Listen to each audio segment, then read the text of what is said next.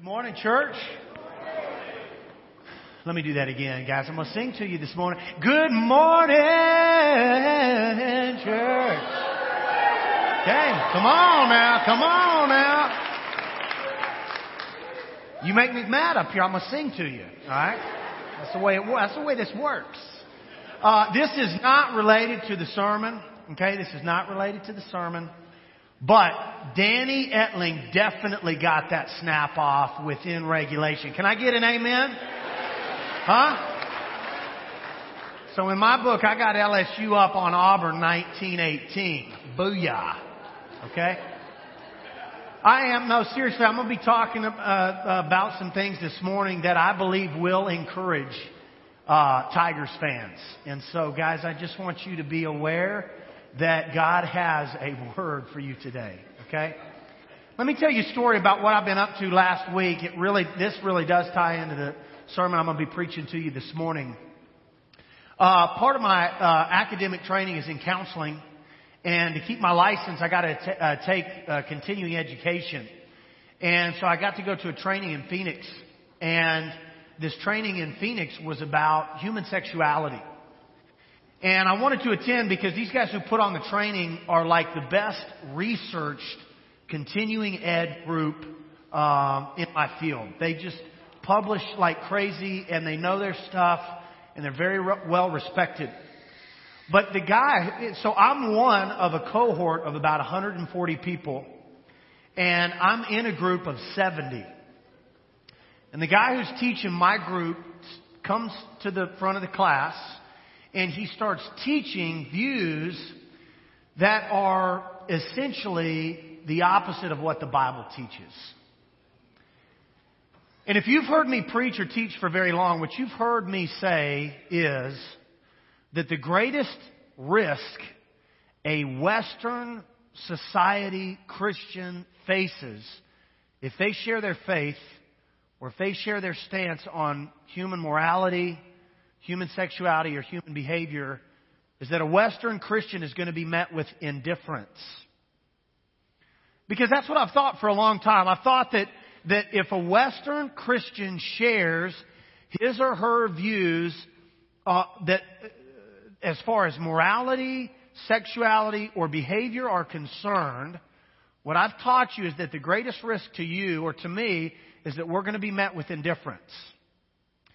But as I was sitting in this continuing ed class, and I was listening to these guys teach, and some of what they taught was really, really good, but there was a lot that they taught that was in direct contrast to what the Scripture teach.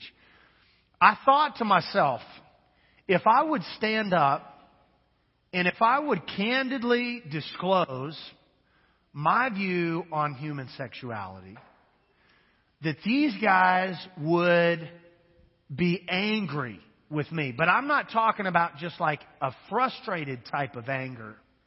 My sense in that environment, you guys, was it would be like a ferocious type of anger. And as I'm thinking about this, I'm like, man, these guys would be so mad at me that I could see them trying to figure out who I was and where I live and contacting my board and trying to get me tossed off of the board and lose my license if I was really direct about the views I hold as far as human sexuality is concerned, which are shaped by the Scriptures. And so I'm praying about Worldlink. That's the name of our sermon series, and I'm continuing that series that Alan and Mike started last week. I'm praying about Worldlink. Lord, speak to me. I want our church to hear from you in this series, and I want us to influence the world right here from West Monroe, Louisiana. And so I start reading, and I'm reading the book of Acts, and I get to verse 33 in chapter 5, and Acts 5:33 talks about culture encountering Peter and the disciples in the early church and being ferocious at their message. And so I was like living that right in that moment. I was feeling like if I was candid about my beliefs of human morality, human behavior, human sexuality, that the people that I was in this training with would be angry with me. But a ferocious anger, not like a frustrated anger. And that they would, my sense was, whether rational or not, that they'd come after me. So I'm reading Acts 5, and God just gave me the sense that this is where we needed to go. So I want you to turn with me in your Bible to Acts chapter 5. I'm going to be reading Acts 5:33 all the way through 42. I want to just kind of influence your understanding on how the culture we live in today is really similar to the culture Peter and the early church found themselves in the middle of when they were starting their church building ministry. Okay? And then I want to talk to you about the most dangerous cultural position we can be in as Christians in Western culture. And then I want to talk to you about how to be a game changer of that culture, how to avoid that biggest pitfall, and how to change the culture at large that we live in. So hang with me. Let's go Acts chapter 5. I'm going to be reading verses 33 through 42. Okay? The Bible says this: when they heard this, they were furious and wanted to put Peter and the disciples in the early church to death. But a Pharisee named Gamaliel, a teacher of the law who was honored by all people, stood up in the Sanhedrin and ordered that the men be put outside for a little while. That would be the church leaders and Peter who are there before these guys. Then he addressed the Sanhedrin. Men of Israel, consider carefully what you intend to do to these men. Some time ago, Theudas appeared, claiming to be somebody. About 400 men rallied to him. He was killed, and all his followers were dispersed. All of it came to nothing. After him, Judas the Galilean appeared in the days of the census and led a band of people in a revolt. He too was killed, and all his followers were scattered. Therefore, in this present case, I advise you, leave these men alone. Let them go. For if their purpose or activity is of human origin, it will fail. But if it is from God, you won't be able to stop these men. You will only find yourselves fighting against God. His speech persuaded them. They called the apostles in and had them flogged. Then they ordered them not to speak in the name of Jesus and let them go. The apostles left the Sanhedrin rejoicing because they'd been counted worthy of suffering disgrace for the name, capital N, being the name of Jesus. Day after day in the temple courts and from house to house, they never stopped teaching and proclaiming the good news that Jesus is the Messiah. So back in Peter's day, when culture met truth, the response was anger. Back when Peter and the early church disciples were starting the New Testament church and culture met truth, the cultural response was a ferocious anger. I did some research to try and decide how exactly the culture became angry. So if you would read Acts chapter 1 through verse 5, you'd come across 3 verses that are significant. Let me give them to you really quickly. In Acts chapter 4 verse 2, the Bible says, they, meaning the culture, were greatly disturbed because the apostles were teaching the people, proclaiming in Jesus the resurrection of the dead. A few chapters later in Acts chapter 4 and verse 13, the bottom of that verse, they, being the culture, were astonished. And they took note that these men had been with Jesus. So first, these guys are disturbed. Man, there's a group of people who are preaching the name of Jesus Christ and resurrection from the dead. And then they're astonished. These guys do really seem to have been from Jesus. And then in Acts 5:17, which precedes the text that we read this morning, the Bible says, then the high priest and all his associates who were members of the party of the Sadducees were filled with jealousy. And here's where we really get the crux of the ferocious anger of the culture in Peter's day.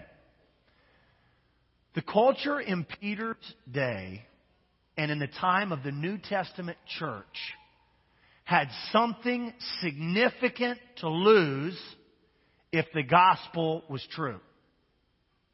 The culture of Peter's day and the time of the New Testament church had something significant to lose if the message of the gospel was true. The Israelite kingdom was a theocracy. meaning that God was the leader of the nation and it was religiously governed. And that religious governing body was called the Sanhedrin, which is kind of the setting for our selected text this morning. And the Sanhedrin required, if you were going to be a leader in that nation or that specific political body, that you had to be a national Jew. Your family had to be Jewish. And not only did you have to nationally be a Jew, you had to be a spiritual Jew. You had to be circumcised according to Mosaic law. You had to obey the dietary restrictions Mosaic law imposed on Jews. And you had to observe calendar days that were significant in Jewish religious style of worship. And if you didn't get any of these areas correct, you didn't qualify to be a leader in that culture. Now here comes Peter and John and the New Testament church leaders, and they're saying it isn't about nationality. It's about spirituality and whose spiritual kingdom you belong to. And it isn't about an outward circumcision. It's about a circumcision of the heart. And it's not about how quickly or quality of behavior you engage in day to day in terms of Mosaic law. It's about the grace that's been bestowed upon your life by the sacrifice of the Lord Jesus Christ. And if what Peter was saying was true, then anybody could become a cultural leader. And that greatly distressed the cultural leaders of the New Testament church society. Today, in our culture, in Western civilization, there is a group of they in our culture. And those are individuals who have something to lose if the message of the gospel is true. But it's not the same discussion. It's not about national heritage, and it's not about Mosaic law. It's about family and sexuality. I got a quote here that I want to read to you from George Friedman. He wrote a book called The Next 100 Years. Here's what he says. Traditional Catholicism, fundamental Protestantism, Orthodox Judaism, and various branches of Buddhism all take very similar positions. All of these religions are being split internally, as are all societies. In the United States, where we speak of the culture wars, listen to this. The battlefield is the family and its definition. All societies are being torn between traditionalists and those who are attempting to redefine, hear this, the family, women, and sexuality. We're not fighting a national legalistic battle the way Peter was. We're fighting a spiritual, relational, sexual battle in our culture today. But what's true across time is that in each setting, there were groups of individuals who had something to lose if the message that Jesus preached was true. Now, I wanted to make that case first before we get into how to change culture on a worldwide scale by informing you that there is a pitfall culturally that Christians are at risk of falling into. And before you can be a game changer and change culture on a worldwide level, you have to make sure you avoid this cultural pitfall. So that's the second thing I wanted to talk to you about. The first thing I want to talk to you about is in culture, when truth is spoken, culture's no longer indifferent. It's angry. But affluent individuals who encounter truth are indifferent and apathetic. Let me read you what Gamaliel's response was in Acts chapter 5. You'll remember he says, guys, leave these men alone. Let them go. For if their purpose or activity is of human origin, it'll fail. But if it's from God, you won't be able to stop these men. You'll only find yourselves fighting against God. That's an indifferent response to the message of the gospel. So who exactly was Gamaliel? Luke, the writer of the book of Acts, identifies him in Acts 5:34. He says, "But a Pharisee named Gamaliel, a teacher of the law, who was honored by all the people, stood up in the Sanhedrin and ordered that the men be put outside for a little while." In some of your translations, instead of teacher of the law, it could say doctor of the law, or it could say was upright in the law in all his ways.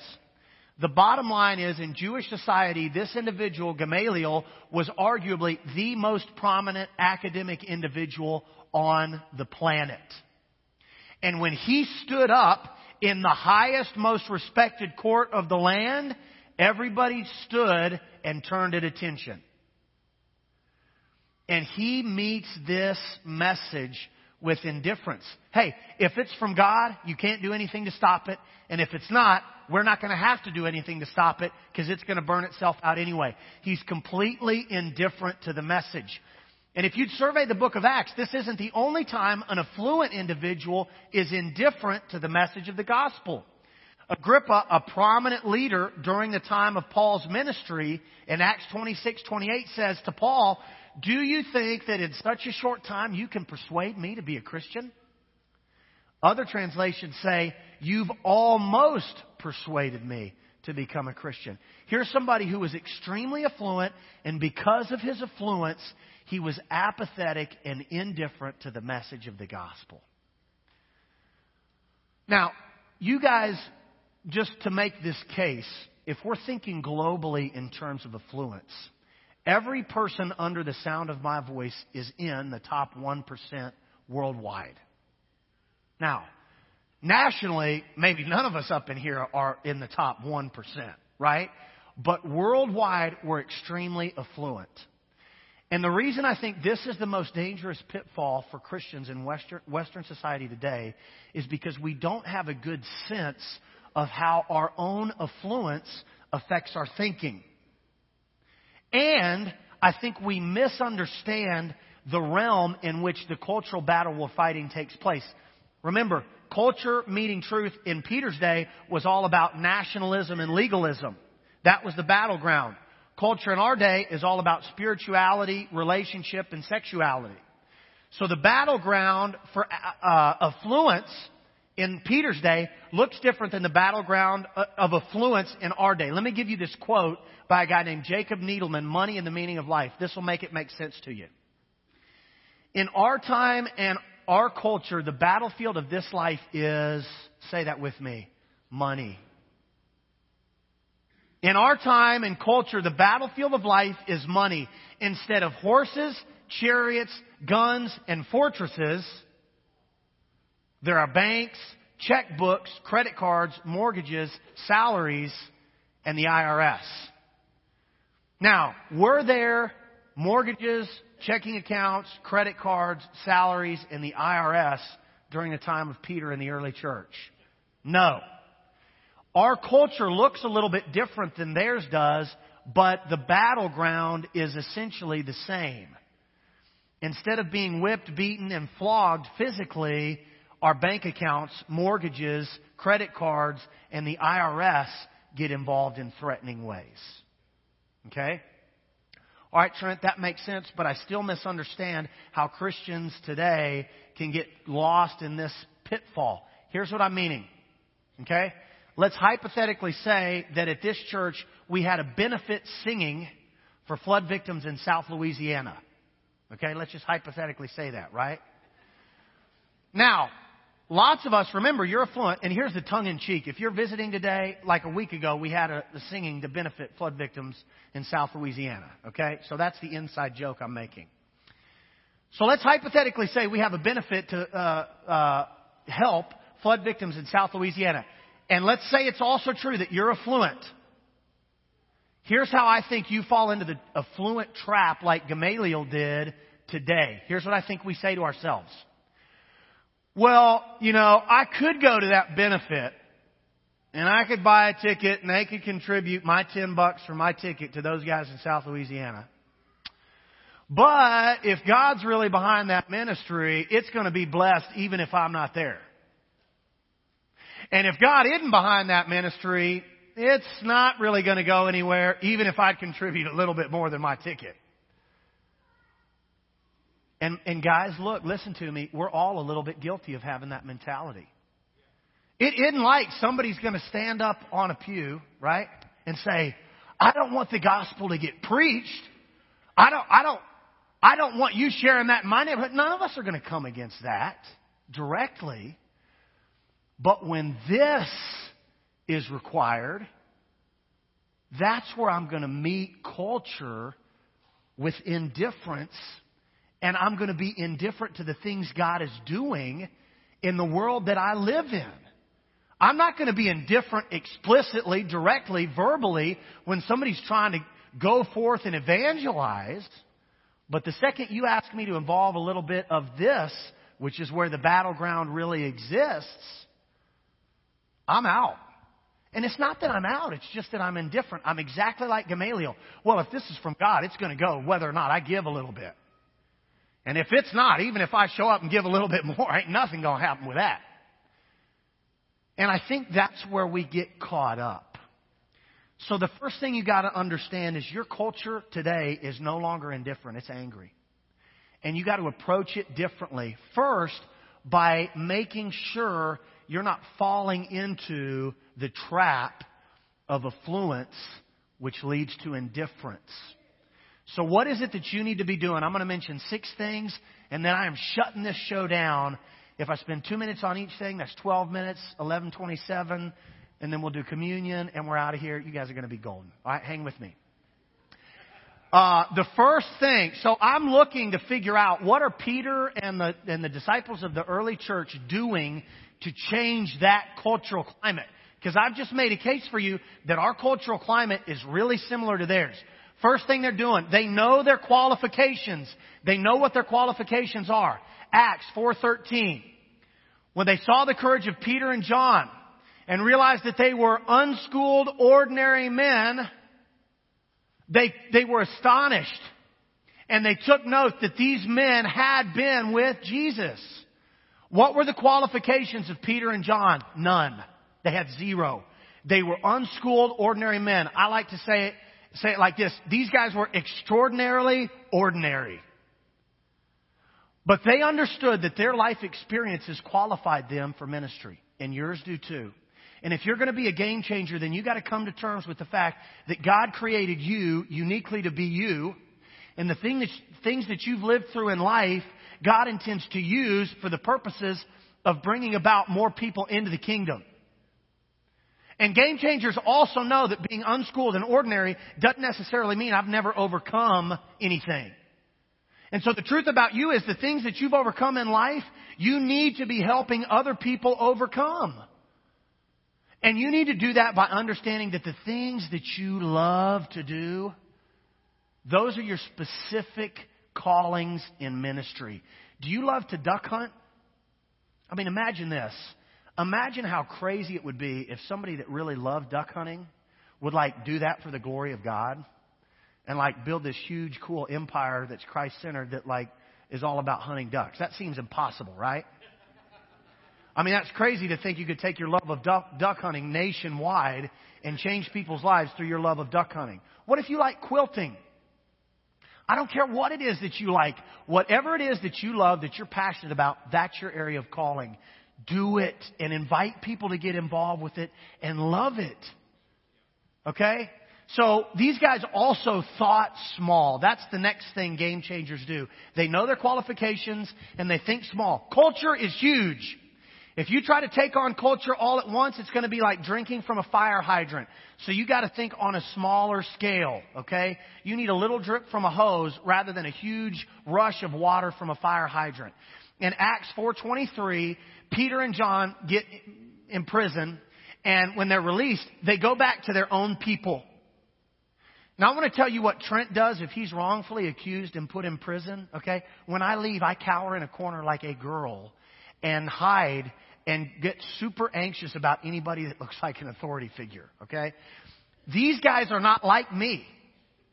These guys get released from prison and they go back to, I underline this, they go back to their own people and they talk to them and they minister to them and they encourage them. Why are these guys able to give something to others after they had just experienced trial and hardship in their own life? Because they knew themselves and had already worked through some of their areas of weakness in their own hearts, so that when they encountered hardship, they still had something left over to give. And I thought about going through all these little small things, like James says, control your tongue. That's one small thing you can do if you know that you're a little bit quick to speak and slow to listen, for example.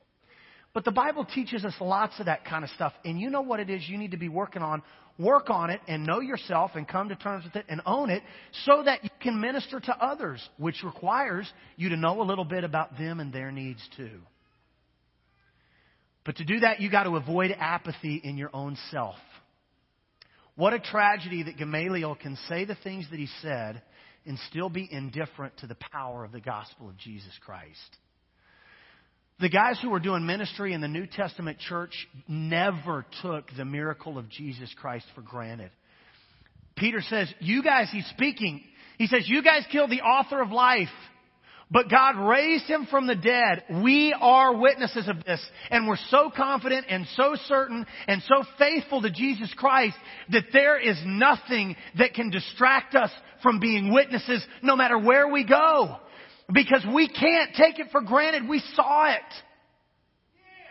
And your guys' faith allows you to see the power of the gospel manifest itself in your lives. Even though it's a different setting, it's the same situation. And the way you stay engaged as opposed to apathetic is by not taking the majesty and miracle of the gospel for granted. And these guys also were not afraid to put themselves in a little bit of a dangerous situation for the sake of the gospel, which caused them to take a fresh look at the gospel every time. I mean, it's one thing to say the gospel's got power to get me out of any situation, and it's another thing to put myself in a situation that makes that seem a little iffy and still act as though that's true. And when it's proved to be true, it causes me to see the gospel through fresh eyes. And the reason some of us take the gospel for granted is because I never put myself on the threshold of failure for the sake of the gospel. And so I never get to see the gospel through fresh eyes. It's just the same songs and the same prayers and the same scriptures over and over for years. And pretty soon I start to take it for granted. And pretty soon I get apathetic. And I start saying that singing that we're having to benefit South Louisiana flood victims will go on fine without me. No, it won't. It will not. We need you to not be apathetic. We need you to be engaged. God wants you to be engaged. That's why He sent His Son to die for your transgressions. Not so you can warm pews and pray the same prayers, but so you can put yourself on the threshold of danger and thrive in the middle of it and look at the gospel through brand new, fresh eyes. These guys were able to do that because they understood that victory was theirs, guaranteed. They actually lived in a state of victory. I'm moving fast. I'm moving even faster now, but I want to read Acts 5:39. In your Bible, this needs to be underlined, highlighted, exclamation pointed, and starred to the side. Gamaliel says, if what they're saying is from God, you are not going to be able to stop these men. You'll only find yourselves fighting against God. The reason this is so powerful is Gamaliel's not a Christian here. Every other time we get a verse like this that's a guaranteed win, it's said by somebody who's already following Christ. You can look all in the Old Testament. Psalm 1, you'll be like a tree planted by rivers of water, which brings forth your fruit in your season. Your leaf also won't wither. And whatever you do will prosper. Psalm 37:4. Delight yourself in the Lord, and He'll will grant you the desire of your heart. Galatians 6:7. Whatever you sow, you are guaranteed to reap. All of those things are said by people who are following God. Here we see a guy who's not following God that has to admit, this God that these guys are speaking about is powerful. And if we come against their message, we're going to lose. So it would be better for us, because they're saying some of the right things, for us not even to engage. Because we're never going to win that battle. And the same thing is true for you today. You are guaranteed victory in Jesus Christ. Can I get a witness, y'all? You're guaranteed victory in Jesus Christ. I don't care. It doesn't matter to me what you're up against. And I promise you, I give all deference to your daily struggles. I get it. I'm human too.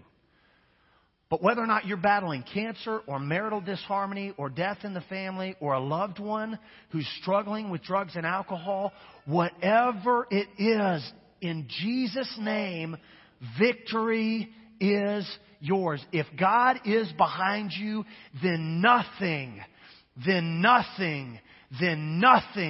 can stand against you. So these guys knew, praise God, all right? And I wanted to go into, and I'm not going to, but you guys need to. You should read the books of 1st and 2nd Peter with this in mind. Here's a guy who lived through all these struggles and hardships and overcame them. And then he makes these statements like, when you suffer for doing good, you're blessed and God's honored.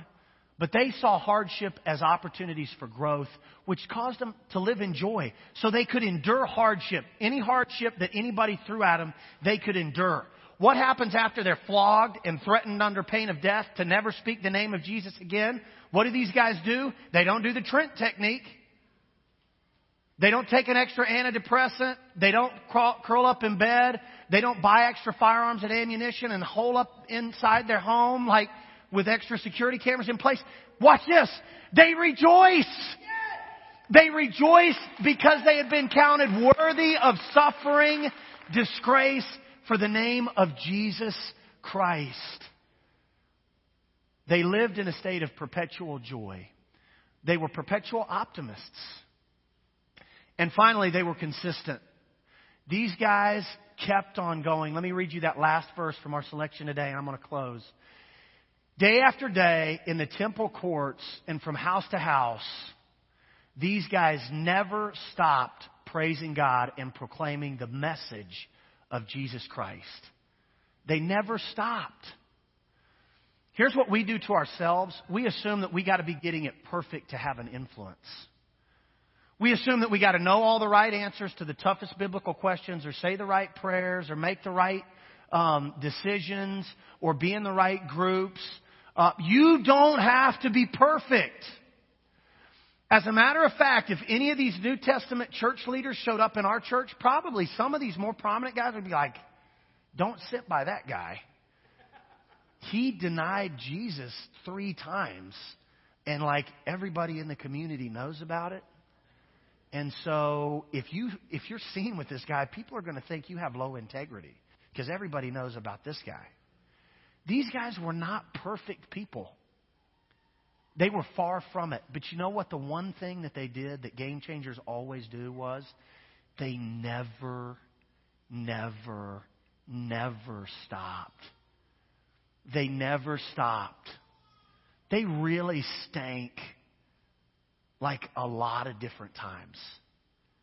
But they never let the enemy say to them, see, your imperfections make you worthless. See, your mistakes mean you're never going to make a difference. See, your failures are going to be found out and everybody's going to discredit you. They knew that victory had already been won in Jesus. And so they kept on going. They never stopped. I'm going to pray.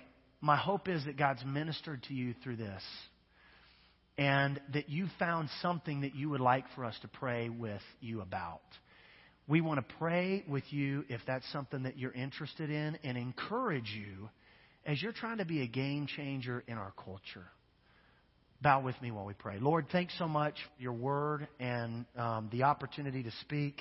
I ask in the name of Jesus, God, that you would move powerfully in our church and allow us to really get behind the cool stuff you're doing nationwide right here through this church in West Monroe, Louisiana. It starts with each individual getting closer to you and then getting so fired up about that they can't help but transform the world. We love you and we ask these things in the name of Jesus. Amen.